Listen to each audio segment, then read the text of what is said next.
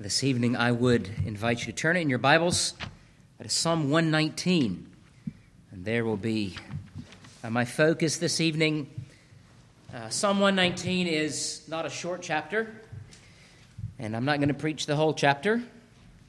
I'm preaching one small section from that. I'll preach another as we move through this section of the Psalms that's called the fifth book of the Psalter, that is often associated with the book of Deuteronomy. I've been preaching this summer a series on the king and the kingdom, what it means to have Christ as our king, and we who are his citizens, how we are to live. And one of the ways, the primary way in which we are instructed how to live, is his law. Much of God's word is devoted to that section. What is our duty, the duty of man? We learn about God, and we learn what God would require of us in his word. And so I'm just taking these few verses 33 through 40. I know that's a short section, but I will be taking other short sections to give us an idea of what it means to live lives that glorify God. So if you'll listen, or you can follow along with me, I'll read Psalm 119, beginning in verse 33, and I'll read to verse 40. Teach me, O Lord, the way of your statutes, and I shall keep it to the end. Give me understanding, and I shall keep your law. Indeed, I shall observe it with my whole heart. Make me walk in the paths of your commandments, for I delight in it. Incline my heart to your testimonies, and not to covetousness. Turn away my eyes from looking at worthless things, and revive me in your way. Establish your word to your servant who is devoted to fearing you. Turn away my reproach, which I dread. For your judgments are good. Behold, I long for your precepts. Revive me in your righteousness. Let me pray now for the blessing of the preaching of God's word. Lord, as we come to you this evening, we would ask that this section of one man's longings would become our longings, that we would learn to love what you love. Lord, to hate that which is out of alignment with your word and your glorious character that we find in your word. Make us a people devoted to love and good deeds, that we might not only, Lord, know what it means to be satisfied upon you, but to shine our light before men. And so, Lord, teach us this evening. Instruct our hearts in the way, we pray in your name. Amen. Tonight I want to talk about what a faithful citizen of Christ's kingdom, what he thinks, feels, does in response to the law of God that has been revealed not only in nature, in creation, upon and pressed upon his own heart, but also in God's word. How do we live in light of the lordship of Jesus Christ? Well, we receive the law as good. We call it good. We do not seek to move around it, to be outside of it, to not be convicted by it. There's a lot of talk, even in modern evangelical churches today, where they want to de-emphasize the law in order that they might establish relationships with unbelievers first, which is a really bad bait and switch, frankly, instead of proclaiming the light and the beauty and the glory of God's law. I was speaking with a few folks this morning after worship, and we talked about what it means not only to be a faithful proclaimer of the word, but our lives are really the sermon. Our lives are the glorious illustration of what God can do in the life of an individual, how far he can lead them from a place of natural man and rebellion against his word, at enmity with God and with other men, to a place of peace, not only with God, but with his fellow neighbor. Christians are to be peacemakers. But this is not easy. And it requires a number of conversations, a number of pleadings before the Lord and his word, seeking that he would, through his word, not only instruct us as to the content of the law, but press down into our very hearts the pattern and imprint of the law, his own righteousness. And so I want to take this short text, just 8 verses, in 2 headings this evening. The first, both of them are petitions or pleas The first, work deep spiritual affections in me. I changed that a little bit since I wrote them on the bulletin. Sometimes that happens. And the second, work a renewed holiness in me. Two petitions. Work deep spiritual affections in me, that is a good love, and work a renewed holiness in me, that is true revival. Let's take that first point this evening. Work deep spiritual affections in me. Spiritual affections are good. It is good to long for the glory of God, but we must know how to do it. And the psalmist here in Psalm 119 is asking that the Lord shows him what is good. And what is good? It is the way of the Lord's statutes. It is an understanding of the law. It is walking in the paths of God. It is the content of God's self and what he has made known about himself. That's what's good. And so the psalmist is asking for what is good. He is asking for a good thing, and he is asking in a good way. He is asking that the Lord might reveal to him paths of righteousness. Those things that are, look at verse 36, the testimonies of God. What is a testimony? Speech. It is the spoken and written record of what God wants us to know. That is what we call good. And we must not call evil good and good evil. This is, in fact, the inversion that Isaiah 5 talks about. Woe to those who call evil good and good evil, who put darkness for light and light for darkness, who put bitter for sweet and sweet for bitter. Woe to those who are wise in their own eyes and prudent in their own sight. And so as you are walking in the world and in this culture, you're going to find a lot of people who say that's good when it is in fact the direct inverse of what is good. And we need to know what is good. How do we know? We open the scriptures, we look at the law of God, we begin with the 10 Commandments, and we expand on from there. As a summary of God's moral law, God has told us how to live, how to think, how to feel, how to act, and to call good what he calls good. Now our hearts, even in a regenerate state, long for things at times to not be the way that they actually are.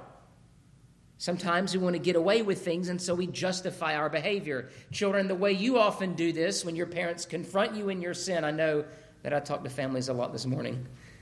I'll do it a little bit tonight. Is someone comes to you and says, you ought not do that, and you go, Timmy does it. I hope there's no Timmys here. I don't think there are. There aren't. He does it. Well, so what? Your parent may say. It doesn't matter what he does. What is according to good? What is good? What is according to the law of God? And so oftentimes we endeavor to give ourselves an out by only, well, you know what they say? You don't have to outrun the shark. You just have to, outswim. No one's outrunning a shark, I guess. You just have to outswim the guy next to you. Oftentimes we look at morality in this way. At least I'm not as bad as so-and-so. Well, they haven't mowed their grass in 2 weeks, so, right? Circumstantial righteousness. Pluralism is what we call that. We cannot call good what God calls evil. And we cannot call evil what God calls good. But men are predisposed to do this. And so here the psalmist is asking for a new way, a restored way, a way that God must reveal in his word. And not only that, but he's asking for the Lord to put the law right where it needs to be. He wants it in his heart. The psalmist isn't saying, Lord, would you please help me frame certain sections of Scripture and decorate my house or, write Scripture, tattoo it on my body. This is not where, you can put those things there, of course, but that's not what the psalmist is asking for. Sorry, I'm losing my voice a little bit. He's asking for the Lord to put the law not merely on tablets of stone, but on the tablet of his heart. So when he says, teach me, verse 33, give me understanding, verse 34, verse 35, make me walk, verse 36, incline my heart. This is a disposition. He is asking that the Lord would bring to himself, and we ought to pray and petition these things as well, that God would show in a way that is attractive, that is beautiful, that is compelling and desirable, his law. Now, Calvin, in his little booklet, the Golden Booklet, which used to be a copy up here that just lingered in this pulpit for years, the Golden Booklet of the True Christian Life, Calvin says the way in which the Lord does that is by visibly destroying our idols in front of us. And he does this oftentimes through pain. We'll get to that a little bit more later. But we need to understand that in order for hearts that trend towards rebellion, even in our regeneracy, the Lord must teach us the way of those idols, that the way is death. He does this in his word, right? He shows us in his word this, but even more than that, he does reveal it in our own lives. Through discipline. And oftentimes he disciplines through means. Children, he uses your parents. Adults, he uses peace officers. He uses the state. He even uses the church, the elders of the church, to bring discipline if need be. The psalmist wants the Lord to show him not only what is good, but to make him love and long for what is good. God reveals himself when he shows us the law. It is a kind of biography for what Yahweh is like. And it in turn shows us what we are to be like. 1 Peter 1, verse 15 and 16, but as he who called you is holy, you also be holy in all your conduct, because it is written, be holy, for I am holy. That comes from Leviticus 11, verse 44, where the Lord says to Israel, for I am the Lord your God. You shall therefore consecrate yourselves. That means set yourselves apart. From whom? From those who are not called by God, from the world. And you shall be holy, for I am holy. Neither shall you defile yourselves with any creeping thing that creeps on the earth. For I am the Lord who brings you up out of the land of Egypt to be your God. You shall therefore be holy, for I am holy. Now, how are we made holy? Now, how are we consecrated? Well, Paul gives us very clear evidences of consecration. Bear fruit in keeping with repentance. And in Galatians chapter 5, what are those things? Love, joy, peace, patience, kindness, goodness, gentleness, self-control. Against these things there is no law. The law supports those things. Christ is, by his Spirit, in the lives of those who are seeking it, a bounty of spiritual fruit. He wants to give you that. And you must ask for it. The scriptures also say you have not because you do not ask. And so, brothers and sisters, what are we to ask for? Well, there is no greater petition, no greater prayer request than, Lord, make me like yourself. Today after worship, a young man in our congregation came up, 5 years old. He'll be 6 on July 30th. And he said, Pastor Fowler, I love Jesus with my whole heart. And I said, well, have you told your parents that? He said, no. I said, well, you should go tell your parents that. Go tell them. I said, that is such a sweet confession. Now, many adults will say, well, I just don't know if that's sincere. That's sincere. Is it immature? He's 5. He's 5. But the Lord can work with immaturity. We are to have sincere hearts, asking out of a heart that says, Lord, I just love you. Make me holy. Those are good bones. And so what are we to ask for? Well, what is the psalmist asking for? He is asking for that which makes one holy and whole. W-H-O-L-E. Complete. The law, as Christ works the law in us by the Spirit, is growing us up in godliness, and we are becoming more and more like him. This is sanctification. And the degree to which we are progressing in sanctification, never reaching perfection in this life, I'm sorry to say it, it's not going to happen. We become more whole persons. The world does not know what a human is for, because the world constantly seeks to supplant God's design for us for whatever design they have. Right now we're living in a culture that doesn't even know what men or women are for, or what a man or woman is, or children for that matter. When you hear a 5-year-old make a sincere, sweet profession, I love the Lord, you need to hear it as a 5-year-old. The world now wants to say 5-year-olds can determine their own sex. Or they say gender, but that's not a thing. Right? We live in this backwards, morally bankrupt place. Why? Because they have rejected the law of God, and in doing so, they have rejected any hope of being whole, human, as they have been designed. The psalmist is asking, we ought to ask, look at the things, teach me, I've read them already, give me understanding, make me walk, incline my heart, turn away my eyes. It's petition. After all of it is petition in this section, verses 25 through 40. And then again in 41 through, 44. But then there are sprinkled petitions throughout this. The psalmist sees something good. He loves it. And he says, Lord, make me like that which is good. Yourself. You. This is one of the reasons for which the law was given. Have you heard of the third uses of the law? This is not like the 4 spiritual laws.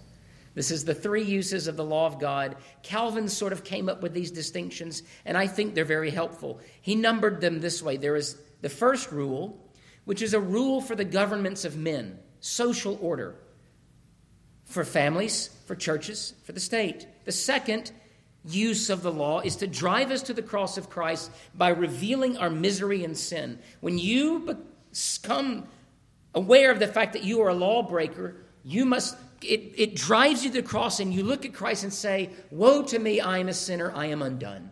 Forgive me. Out of sight of our sorrowful sin, we repent. Who gives us that sight? The Holy Spirit.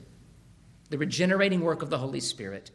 And then there is the third use, which shows those who are regenerate how to lead a godly life. Psalm 119 is for the covenant people of God.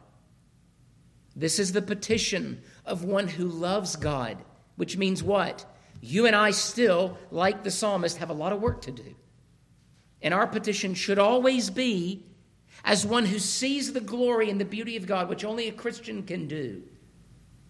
We are to ask, Lord, help me get to that place.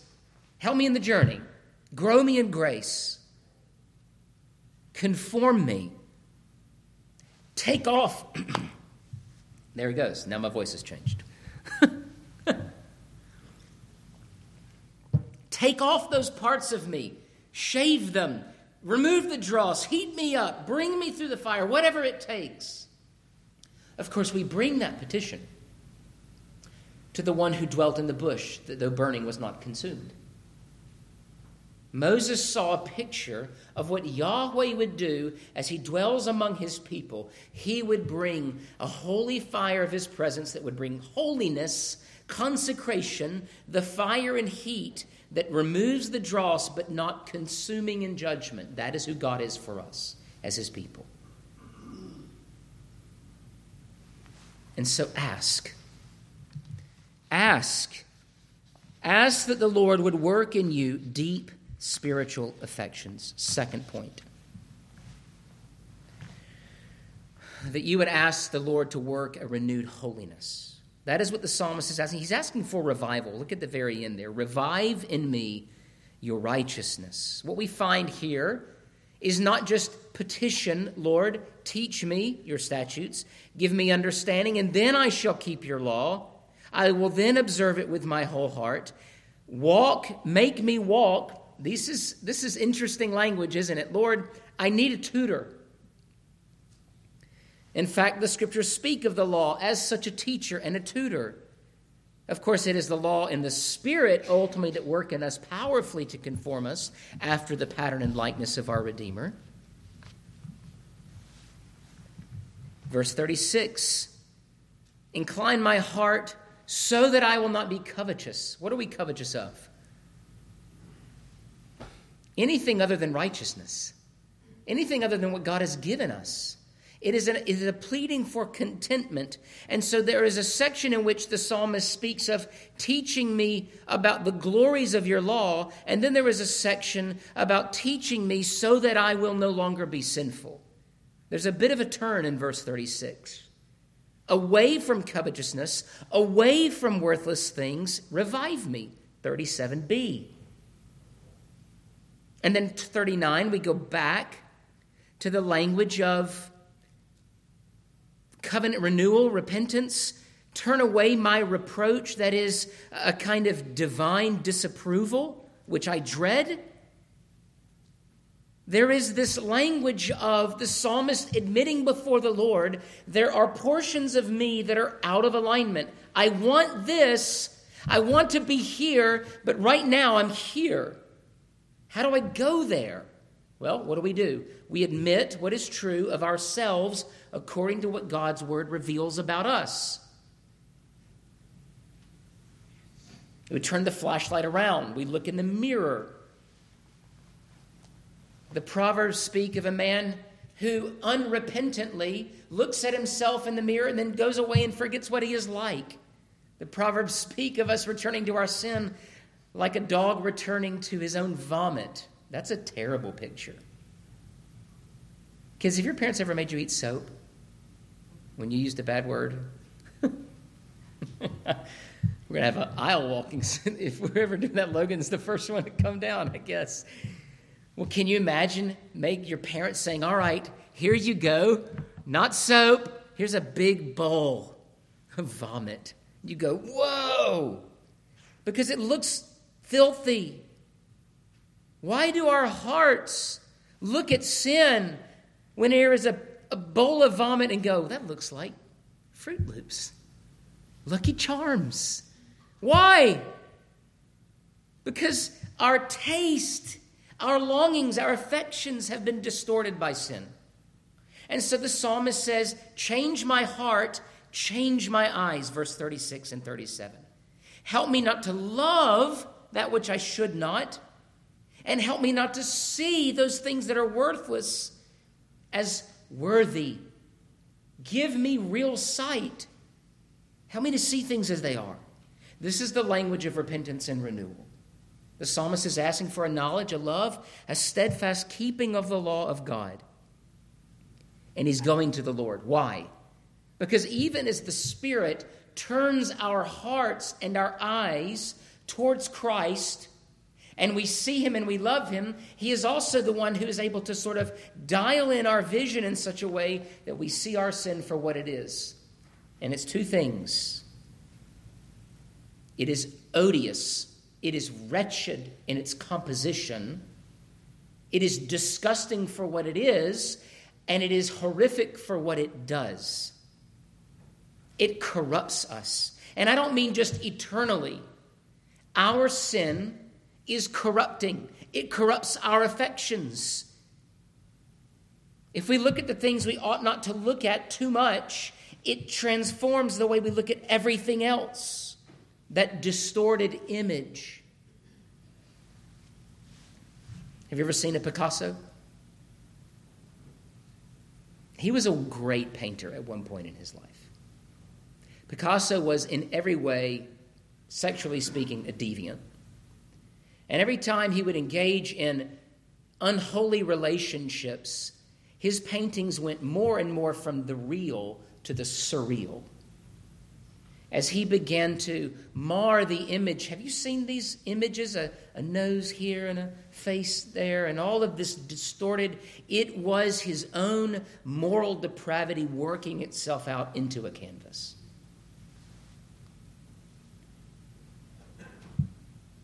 Our sin has an effect. It has an effect in this life. Your sin, you may say to yourself, well, this isn't bothering anybody else. This is something I'm doing. This is my thing. Leave me alone. No, it has a corporate effect. But it also brings about for yourself eternal judgment. it brings about reproach, verse 39, and judgment. And so the psalmist, knowing that the judgments of God are good, all right, the law is good, and God's judgments are good. That is, that God's judgments are righteous. In order to be reconciled with the judgments of God, you must be reconciled that his judgments are in accordance with his law. He is not fickle. He is not arbitrary in his commands or in the way he punishes violations of those commands.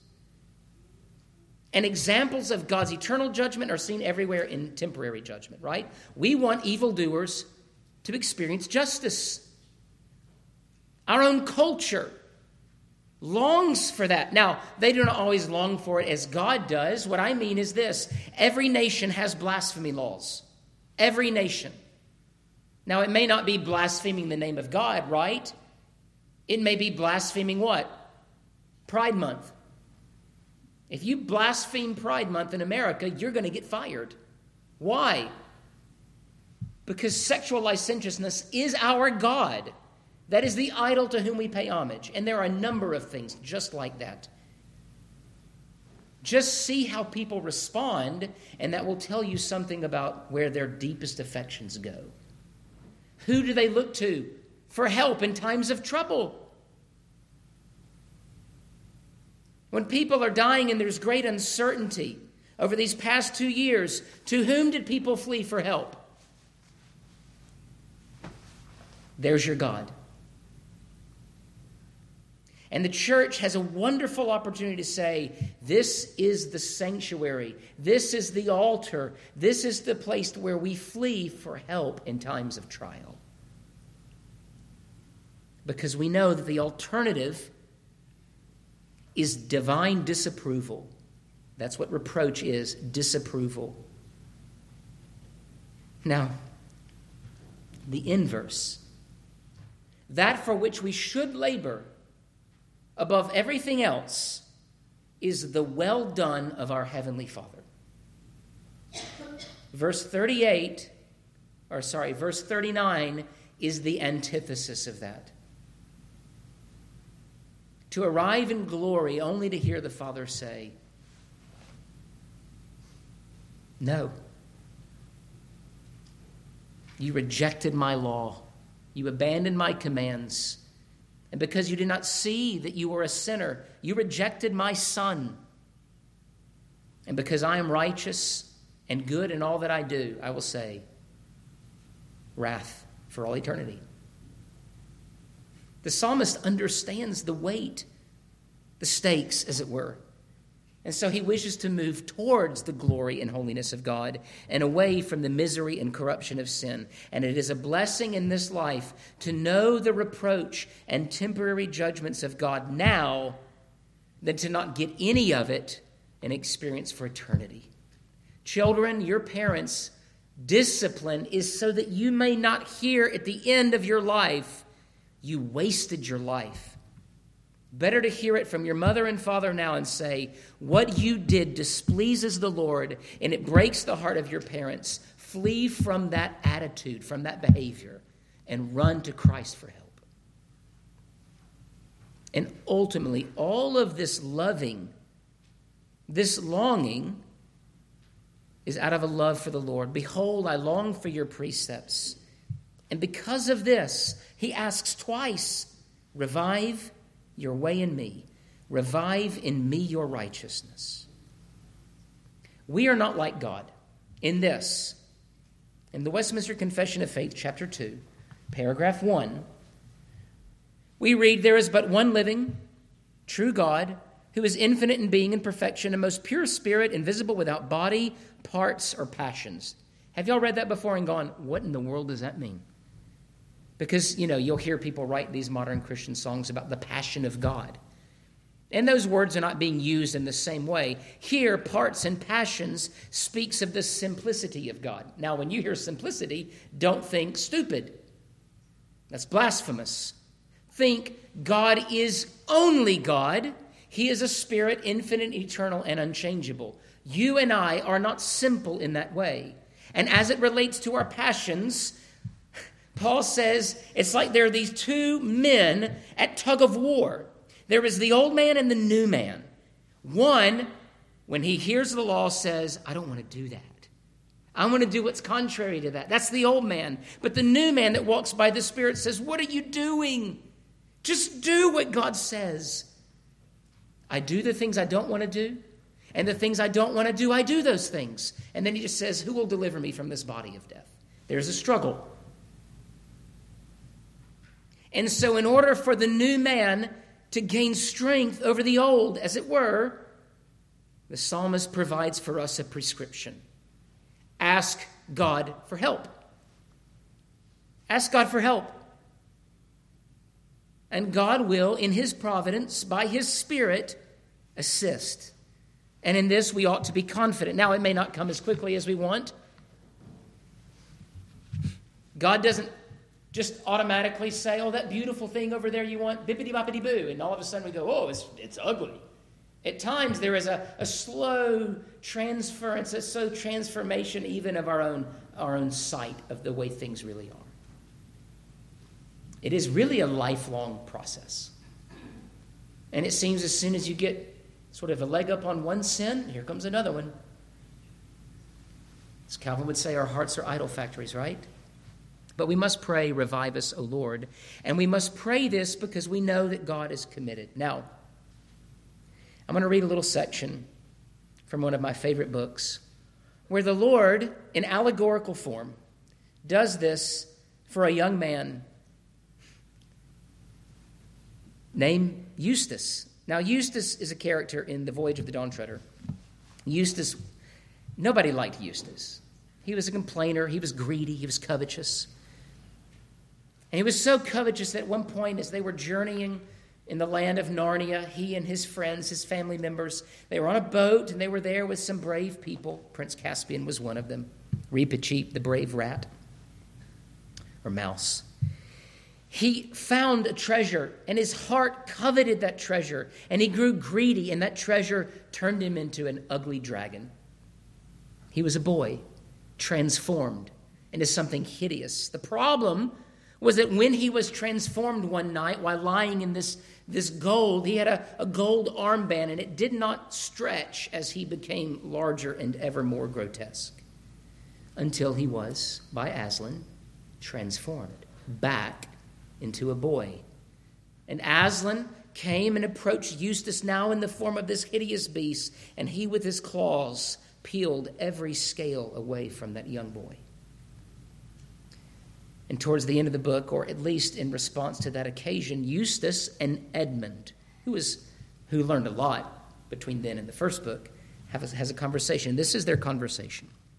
The very first tear he made was so deep that I thought it had gone right into my heart. And when he began pulling the skin off, it hurt worse than anything I've ever felt. The only thing that made me able to bear it was just the pleasure of feeling the stuff pull off. You know, if you've ever picked the scab of a sore place, it hurts like Billy-O, but it is such fun to see it coming away. I know exactly what you mean, said Edmund. Well, he peeled the beastly stuff right off, just as I thought I'd done it myself the 3 other times, only they hadn't hurt. And there it was, lying on the grass, only ever so much thicker and darker and more knobbly looking than the others had been. He had tried it himself and failed. And there I was, as smooth and soft as a peeled switch, and smaller than I had been. Then he caught hold of me. I didn't like that much, for I was very tender underneath, now that I had no skin on, and he threw me into the water, and it smarted like anything, but only for a moment. After that, it became perfectly delicious, and as soon as I started swimming and splashing, I found that all the pain had gone from my arm, and then I saw why. I'd turned into a boy again. You think me simply phony. If I told you how I felt about my own arms, I know they've no muscle, and they're pretty moldy compared with Caspian's, but I was glad to see them. After a bit, the lion took me out and dressed me. Dressed you? With his paws? Well, I don't know exactly or remember that bit, but he did somehow or other in new clothes, the same I've got on now, as a matter of fact. And then suddenly I was back here, which is what makes me think it must have been a dream. It wasn't a dream, said Edmund. Well, why not? Well, there are the clothes for one thing, and you have been, undragoned for another. What do you think it was then? Asked Eustace. I think you've seen Aslan, said Edmund. I love it. This is the promise, and this is the work that Christ does in us. He undragons us. He makes us boys again. He restores the humanity that he gave us in the first place by recreating in us something after the one who himself is firstborn. Dear saints, this is what we are after.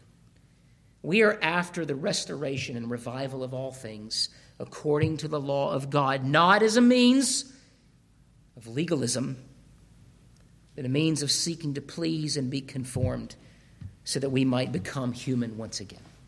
Let's pray. Oh Lord our God, we ask this evening